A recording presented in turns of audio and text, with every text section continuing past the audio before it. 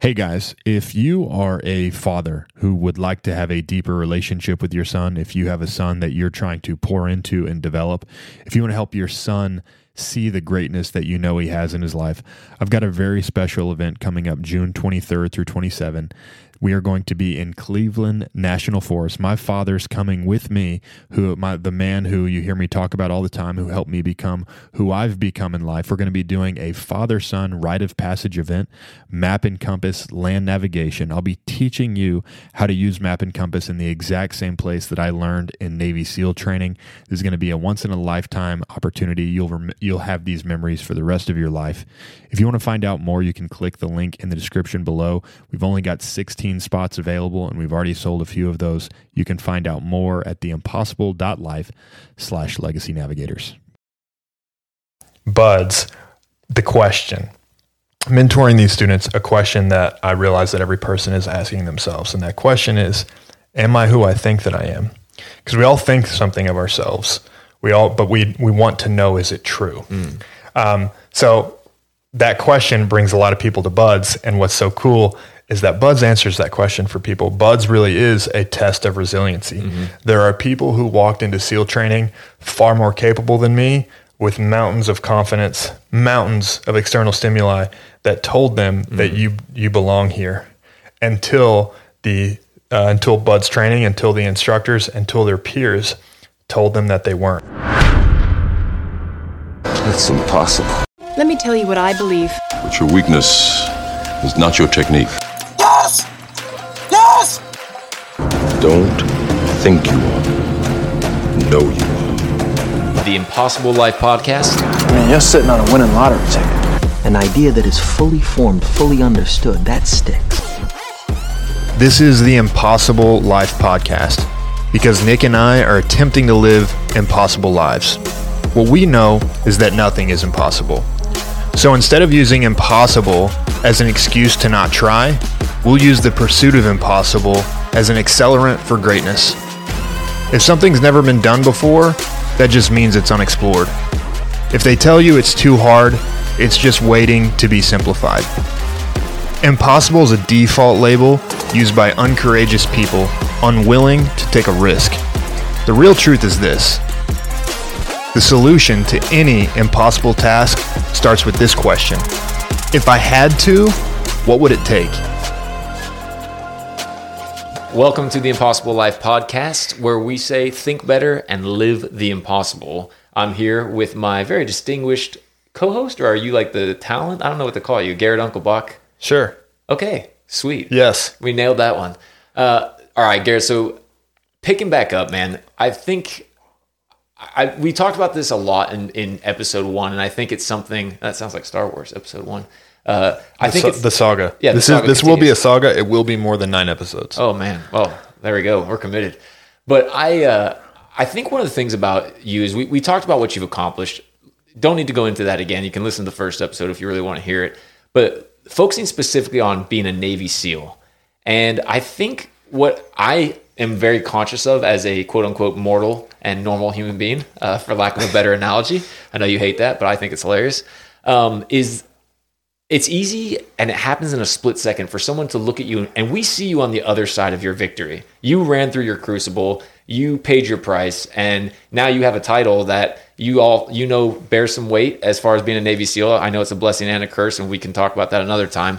But I think it's easy, and what I want to explore is I think it's easy for a person who hasn't done that to look at you, and in a split second, without even being aware of what's happening in their thinking process, they just assume, well, look at Garrett. He must be super athletic, super aggressive. He was just naturally, had a stronger willpower, and he had all these things, and they ascribe all these attributes to you, and they don't know they're doing that. But I think in the process of just making assumptions about why you were able to do what you were doing, they are giving a somewhat damning verdict of themselves and giving themselves an excuse to aim lower. And I don't think people realize that's happening, but we do it all the time with people when we're confronted with somebody that's achieved something that we either think is cool or we would love to have been able to do and don't think we can. And so you talk a lot about resiliency and being so key to what you've accomplished, and even so much as answering it as to what it is for the measure of a man, and you go into resiliency. So what is resiliency? Well, resiliency is a funny word. Most people aren't familiar with it or really think a lot about that. What is common to people, a common term, is confidence. Mm-hmm. So we'll start there. Confidence is, hey, I've got, I hit a ball. I'm good. I feel good about hitting baseballs. Like, I'm confident in my baseball skills. Mm-hmm. I got up in front of my class and talked. I'm confident in my speaking abilities until then your confidence wanes a little bit, right? Yeah. So a lot of confidence is based off of external stimuli. Mm-hmm. Do people tell me I'm good? Or whatever the thing is, whether it's being able to hit a ball or speaking ability, whatever the thing is. I have confidence when external stimuli tells me that I do. I feel like I'm good. I feel good about myself as far as like good looks when I look in the mirror, right? And I like what I see. Yeah, that is confidence. Resiliency is so different. Nick, when I was growing up, I didn't like this, and you know what? It made me better. People called me arrogant all the time. My recruiter, getting into the Navy, he called me arrogant. I would say very often that, like, I know, this is what I know. I would tell people that. And people's response would so often would be, well, how do you know? Mm-hmm. And they would like, well, you're just so arrogant. You just believe this. Well, that was, looking back, it's so funny that that's what it was labeled. That resiliency was labeled as arrogance. And you know what? They can cross lines, and we'll get into that maybe. But let's go to my recruiter for a second. I told him, I said, here's what I'm going to do. I'm going to become a Navy SEAL. This is what I want to do. I need you to write up the contract for me. It's very matter of fact and very certain. And for people that don't know, how old are you at this point? 30. No. When you were joining Navy SEALs? I was 19, right, sitting in my recruiter's office. Okay. And I very matter of fact said, I know this is what I'm supposed to do. You were a skinny kid. You're about 6'2", is that right? I'm 6'1". By the time I was skinny my freshman year. I was 6'1", my freshman year, 135 or 145 pounds, and then graduated high school 6'1", about 200 pounds. Oh, okay. So you're a little bit more of a... No, I was thicker. I was by the time I left for Buds, I was 185. I started leaning down because you had to run so much. But that's not like huge by any stretch of the imagination. Yeah. No, I was, there was nothing about my build necessarily that would make you think that I wasn't supposed to be a SEAL. But my recruiter had an experience, and he told me the stories of all the people that had come in his office and told him, that they were going to be a SEAL and didn't make it. And he made sure that I knew all those people. And so he's looking at me, and he gave me... the words he said to me I'd heard so often, which was, how do you know? Because I would say, I know that I'm supposed to do this. And then they would say, well, how do you know? And how do you know something, Nick? How do you know something if you haven't been told it, if you don't see it, if you don't have if you don't have the reflection, you don't have people telling you this is what you are? How would you know? I mean, I think that's where it comes down to a belief, but I don't even know where you begin to develop something like that. What's really cool. Or to know and to believe is different, right? Yes, it is. What's really cool about the Buds program is the people that it attracts. It's very interesting. Something I discovered when I was mentoring a bunch of young students, guys wanting to become SEALs, and some later on in my military career, the free time I did have, I would spend time mentoring guys.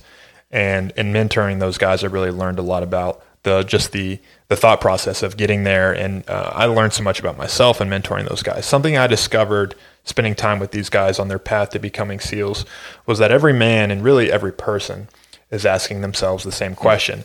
And it is this question, makes me think of The Matrix. It's the question that drives you. Everything makes you think of The Matrix. I can say a lot of things do make me think of The Matrix. Nerd. Yes. If behind you on the bookcase, there is a philosophy book based off of The Matrix that I have read. So yes, I am a nerd on this topic. Rabbit hole, coming back. Buds, the question.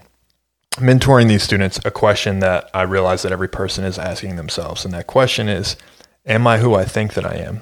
Because we all think something of ourselves. But we want to know, is it true? So that question brings a lot of people to Buds. And what's so cool is that Buds answers that question for people. Buds really is a test of resiliency. There are people who walked into SEAL training far more capable than me, with mountains of confidence, mountains of external stimuli that told them that you belong here, until Buds training, until the instructors, until their peers told them that they weren't. it's really interesting. And we're kind of jumping around, and we'll bring it all back. But I'm just like, all these thoughts are coming back to me, and I want to talk about them for a second. One of the things that really was striking in Buds when you're going through is peer reviews. And peer reviews, like people tell you what they really think of you. And some guys who had resilience would like be bottom 5 or like really low on the list. And it would say like, guys don't think you're going to be a good SEAL. Guys don't think they would want to work with you. And some of those guys were like, whatever, I don't care what any of y'all think, because I know who I am. And then there were other people who had been very talented people who had once been highly rated, and then they got bottom 5 because they did something dumb, and it just broke them. Like they could never come back from it. And it's a lack of resiliency. So now let's talk about what resiliency is compared to confidence. So we know confidence comes from external stimuli. Where does resiliency come from? Well, resiliency comes from internal stimuli. And the last example that I want to give real quick, I know I keep teasing, the last example I want to give real quick of resiliency before we kind of define it and give people handles to put on it and bring it into their own lives. There's a really cool interview of Elon Musk. This was from a few years ago, and he's sitting there with the guest, he's sitting there with the host, and the host is talking about Neil Armstrong and some of the other people that Neil Armstrong's a personal hero for Elon Musk. And Neil Armstrong had said like, hey, privatization of space travel is not the way.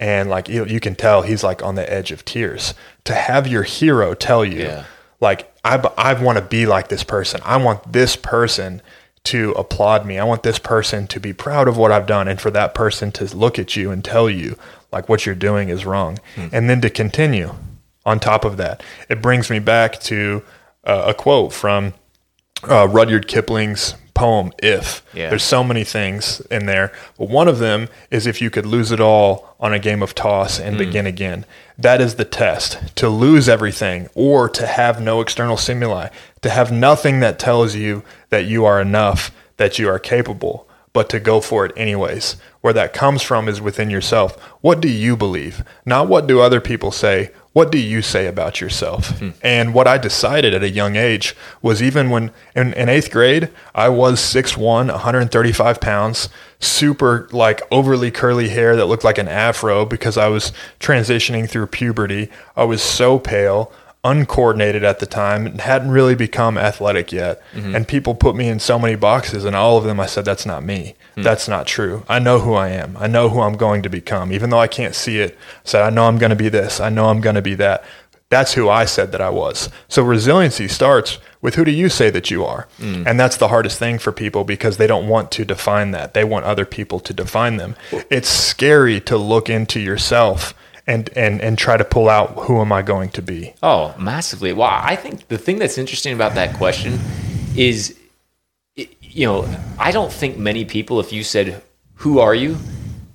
That's a hard, you watch people stumble through their intros in business settings or whatever it is. Or the question that sometimes I get as a marketing consultant is people, within our consultancy, people will be like, what's your superpower? And I hate that question, even though I have an answer to it. It's not something that people ask a lot. And what you're talking about sounds like, who do you say you are? Well, everybody's saying something about who they are all the time, right? Everybody has self-talk, but I don't think a lot of people are really aware of it. I mean, you said a stat on self-talk to me when we've talked about this, because we've talked about this before. Do you remember what that was?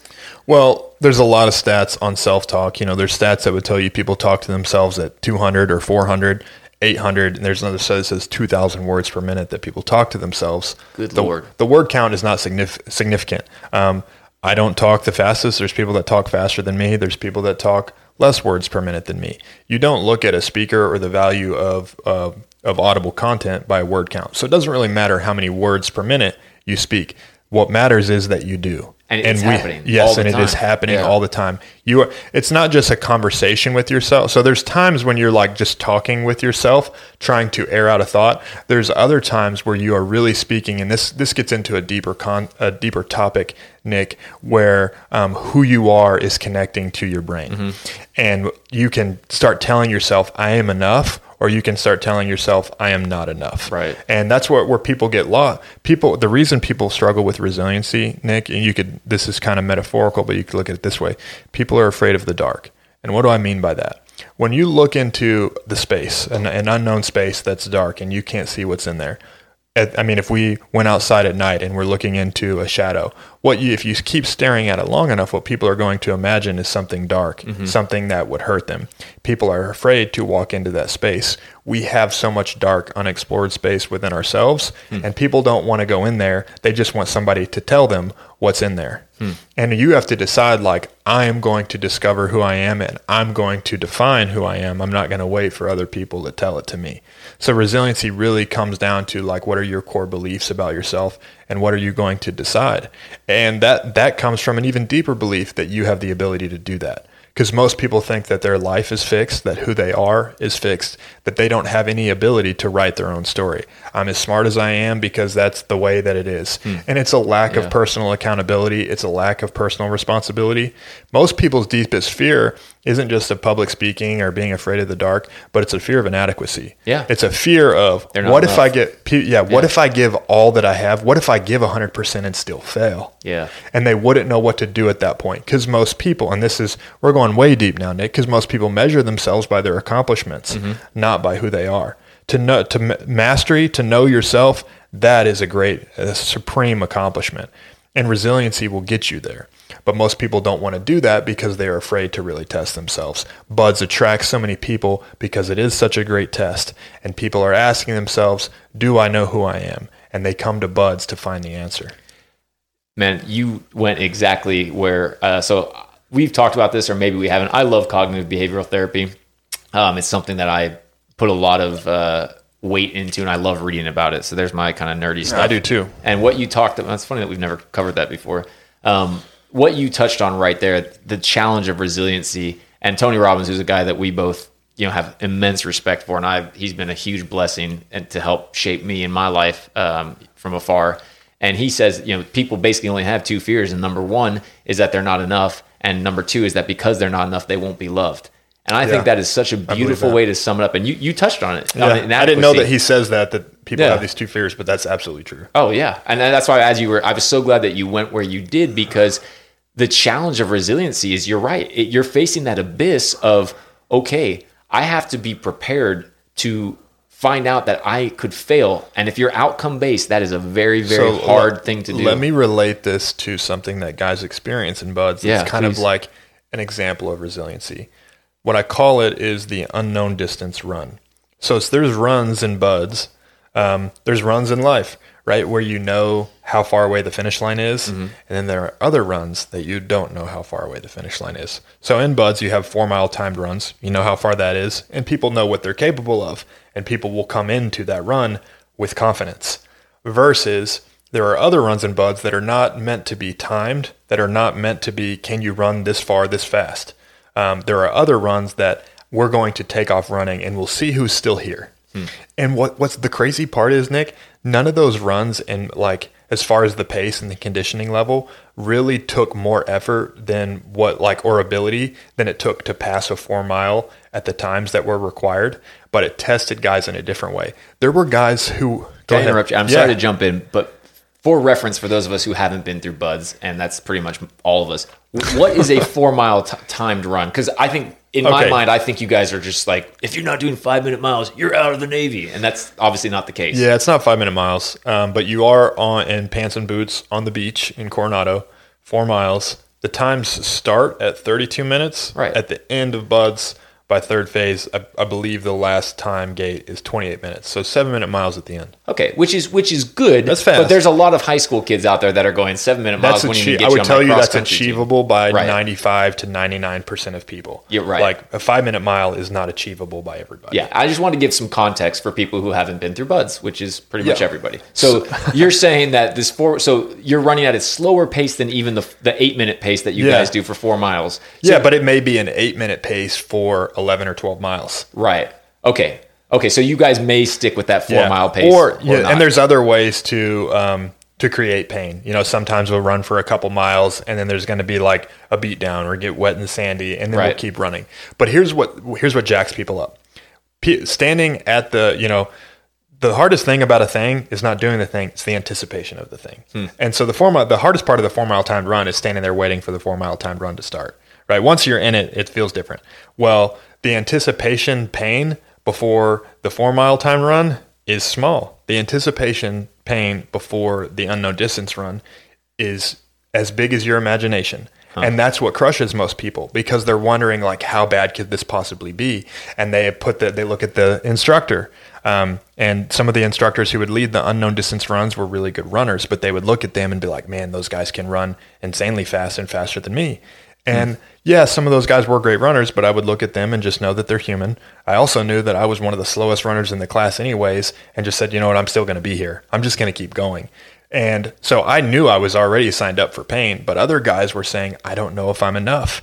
And the unknown distance run would break them in the same way that a lack of resiliency does, because they're not willing to test. They're not willing to look into the dark and see what's in there. They don't know how to go over that line. I had guys in my class quit who could run twice as fast as me, guys who were amazing runners. And some of those guys quit on unknown distance runs, not because they couldn't keep pace with the class, but because in their mind, they made it into something bigger than it was. Man. And to throw away all that, because Buds is what, Hell Week's week 5? Or yeah, and that's right. What you're talking about, the unknown distance runs. Well, there's unknown distance runs all throughout first. Oh, is there? Oh, okay. Yeah. Okay, I didn't know that. All right, see, I'm learning, man. Pretty soon, if they start allowing old dudes in the Navy SEALs, man, I'm ready from this podcast. I think you're a little past the age waiver. Okay, there was no need to go there. You could have humored me, but anyways. So that's insane to see that guys would walk away. I mean, so you're saying that a guy might walk away at like 4 miles or 5 miles in, which is crazy, because they've already run. How many miles do you run in Hell Week? In Hell Week, you'll run over 200 miles. And so on that same topic, you're going to talk about guys quitting in strange circumstances. To make it to Hell, just to get to Hell Week, you're a tough dude. Right. You've already been through 4 weeks of first phase. Like, you're a tough dude. Just to get there, you're not weak. And there are lots of guys who quit in the first 24 hours of Hell Week. And you could look at everything that happens in the first 24 hours of Hell Week and say, how is this really any harder than what you've already done in the last 4 weeks? And now we're going to talk about something else that relates to this, which is how people quit. This is where people quit in Buds, Nick. People will quit. So take like a good athlete or somebody that you know, and they can make it through one day of Buds. But where people quit is, when you finally finish that evening, the instructors are done messing around with you at like 7 or 8. Then you have all this other, stuff that they tell you got to clean and do. And then you go clean your personal stuff. And then your class OIC musters you and tells you what, it's basically midnight at this point, and tells you what the schedule is for the next day.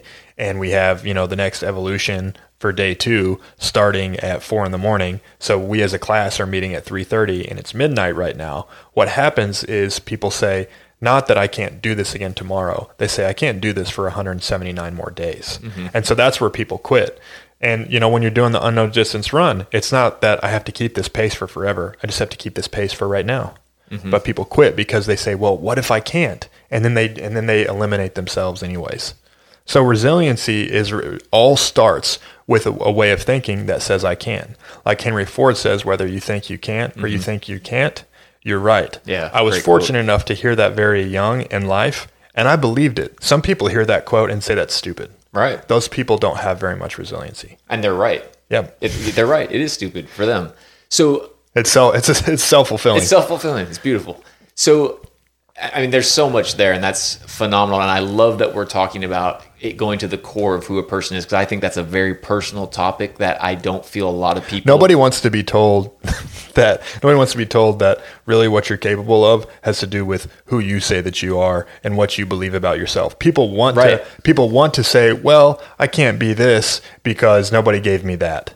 So the onus, look in the mirror. That's what's tough about this is that you take absolute ownership for everything in your life, and that is a very challenging. I didn't give myself a lot of mercy, Nick. I kind of backed myself like into a corner with going into Buds, because I'm like, man, I have everything. That if I fail, it's totally on me. Yeah, I'm not like one of the guys who is blind and climbed Mount Everest, or has no legs and climbed Mount Everest. Like, if you fail on that, no one's going to like beat you up about it. Seriously. Like if I had failed at Buds, I deserve to get beat up about it, because I had everything that was required to begin.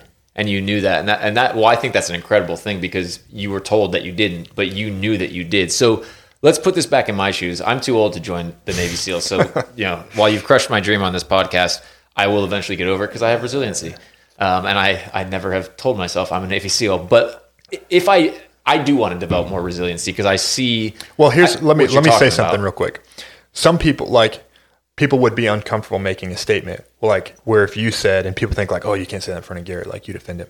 If you said like right now, like I think I could have made it through buds, other people would be like, well, you can't, you don't know that, you can't say that. It's exactly how I felt at 19 years old. Like if you said that right now, well, Garrett, I think I could make it through buds. You are entitled to think that. Yeah. Like it doesn't even matter if I agreed with you or not. Right. You can think that. Yeah. And at 19, I was like, I can't think this. And I had everyone trying to tell me, you can't think that way. But that's the empowering thing. So if somebody out there realizes the value, and I hope that they do, I mean, you've talked about it at length, and it is tied to core values. How do we go from it? It's resiliency, it's self-talk. We've touched on those. I feel like those are the two key parts of what we're talking about here. How does someone go from, man, I never heard of this, to I need to develop this because I realize the value of what this is going to bring to my life? Yeah, so if we want to make it real tangible for people, it starts with awareness. You need to have an awareness of what resiliency is, and it's not just confidence on steroids. Right. It starts with who do you say that you are? Self-talk. And what do you believe about yourself? Right. And self-talk influences that. Self-talk is not your identity. Self-talk influences your identity. And we'll talk more about that in other episodes. But it starts with who do you say that you are? That is the core of resiliency. So first it's awareness, knowing what resiliency is, and deciding, hey, I want to have resiliency. If you want to have it, you need to determine that you want to have it. Right. And so it starts with awareness and understanding it. Right. So let's say that I, decide who I am, and I go, you know what, I'm a turd. Because you talked about confidence and it coming from the outside for a lot of people. A lot of people have grown up not having people that believed in them. I mean, I was very fortunate to have my parents growing up telling me I could do anything and that they loved me. A lot of people come from terrible backgrounds. So if you stop and you get this awareness you're talking about and you realize, man, I believe a bunch of things about myself that if someone else said them about me, I'd want to punch them in the face, but actually I say it to myself all the time. Where do you begin to, where do you go from there? Because I think there are a lot more people in that boat. It's kind of like a really great Mad TV sketch from Bob Newhart where he just says, stop it. That's what I tell people. Like if you're saying negative things about yourself, stop it. If you're not believing positive things about yourself, stop it. You're not helping anyone. Mm-hmm. You're making you are relieving yourself. You'd rather sit with the pain of poor performance than the pain of inadequacy. People don't want to challenge themselves. And it's why I like to challenge people. I think I am where I am at this point in my life because I lean into the challenge. I seek challenges. I want to be tested. People who don't want to be tested won't become very much. Like resiliency starts with, I want that. I want to be that way. Right. So I mean, it's as simple as that. It's a decision, right? To stop what you're believing about yourself and what you're saying right then. So now what? You got to replace it with something. You can't just leave it. So the next step, you've decided to quit calling yourself a loser and I'm going to call myself a winner. And then you go out there and you try to be a winner and you fail again. And that's most people's journey on resiliency. Mm-hmm. Well, I guess I'm not that. Right. Because they thought it was as easy as, well, I said it. Right. And no, it doesn't work that way. If you believe it, then it doesn't matter what happens anyways. Like if you know that you are capable, if you know who you are, even when you get external stimuli that says differently, it doesn't change your belief. Right. That is, how do you hold on to a belief that everyone says you're wrong? That what's going on around you says you're wrong. It is just a core belief. And then as you continue to hold on to that and you keep pressing and you keep pushing, then you'll prove it. Most people give up just before, on that unknown distance run. They give up not at the point of failure. They give up at the point of discomfort. Right. And I think, going back to another great Tony Robbins quote, he says the moment of decision is where true life change happens. Mm-hmm. And I'm listening to you talk about that and I'm getting chills because I'm thinking about the person who's trying to change it. And I'm so glad you touched on the failure because it's not like you listen to this podcast and now, or you listen to something else. Hey, go wear a t-shirt that says you're a winner and tell everyone you're a winner. Yeah. And then now everything you do will be a success. Not the case, but you've got to be stubborn about being, first of all, aware, like, hey, wait, this is one of those situations where now I have to be aware of what's inside. You may have all the resiliency and believe that you're a winner, and you may go on for 10 years and keep failing. At that point, you need to realize, okay, I have the core belief of being a winner, but what am I missing? Right. Then you start looking at your strategy Right. and your tactics. But if you still have that same, you're going to change. What am I missing? Is there equipment that I need? Is there knowledge that I need? You're going to find it. But with that resilient mindset, you'll find it. Right. But if you don't have that resilient mindset, you'll just say, no, it's not meant for me. If I had failed my first time at Buds, it would not have changed. And there's a lot, so there is some luck involved in Buds. Like I could have gotten injured and just got dismissed from training. I failed pool comp, and they decided to keep me where they kicked. I think there were 12 of us that failed pool comp, and 9 of them they booted. They kept me and a couple others. I could have gotten booted, and it would have taken. And there are guys that come back. Michael Mansour, Medal of Honor winner, jumped on a grenade, saved his team's life. He quit his first time at Buds. Most people don't know that. Wow. What do you, so he was 25 years old on their first deployment when he did that. He had failed. He was probably 19 or 20 his first time at Buds, because you go to the fleet for a few years, you come back. I'm sure somebody will correct me on the right details, but then he went on and did that. So what the point I was making was, even if I hadn't made it my first time, if you have resiliency, you're going to say, well, that's not me. Even though I failed, I'm not a failure. Right. No, I love that. Well, we're going to dive more on future episodes into self-talk for sure.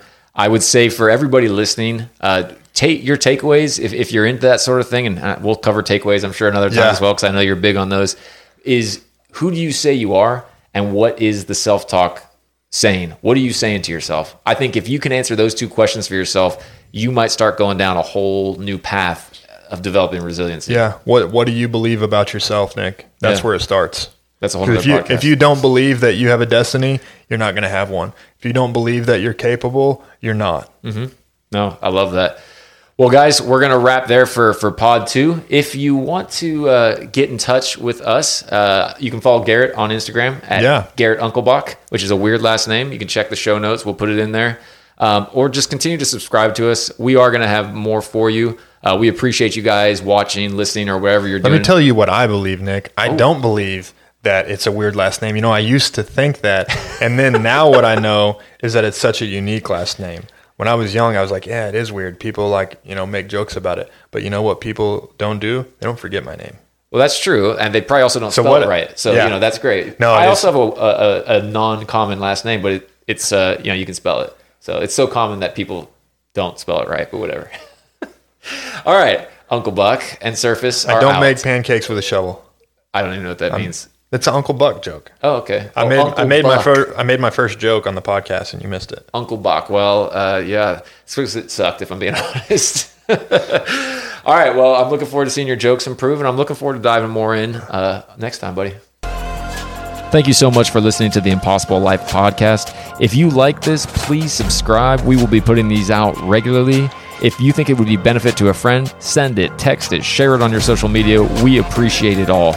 If you have any suggestions, questions, or if you want to get in touch for Garrett and find out about his personal or business coaching, you can get in touch with us at impossiblelifepodcast@gmail.com. One more time, that's impossiblelifepodcast@gmail.com. Go live the impossible, and we'll see you again soon.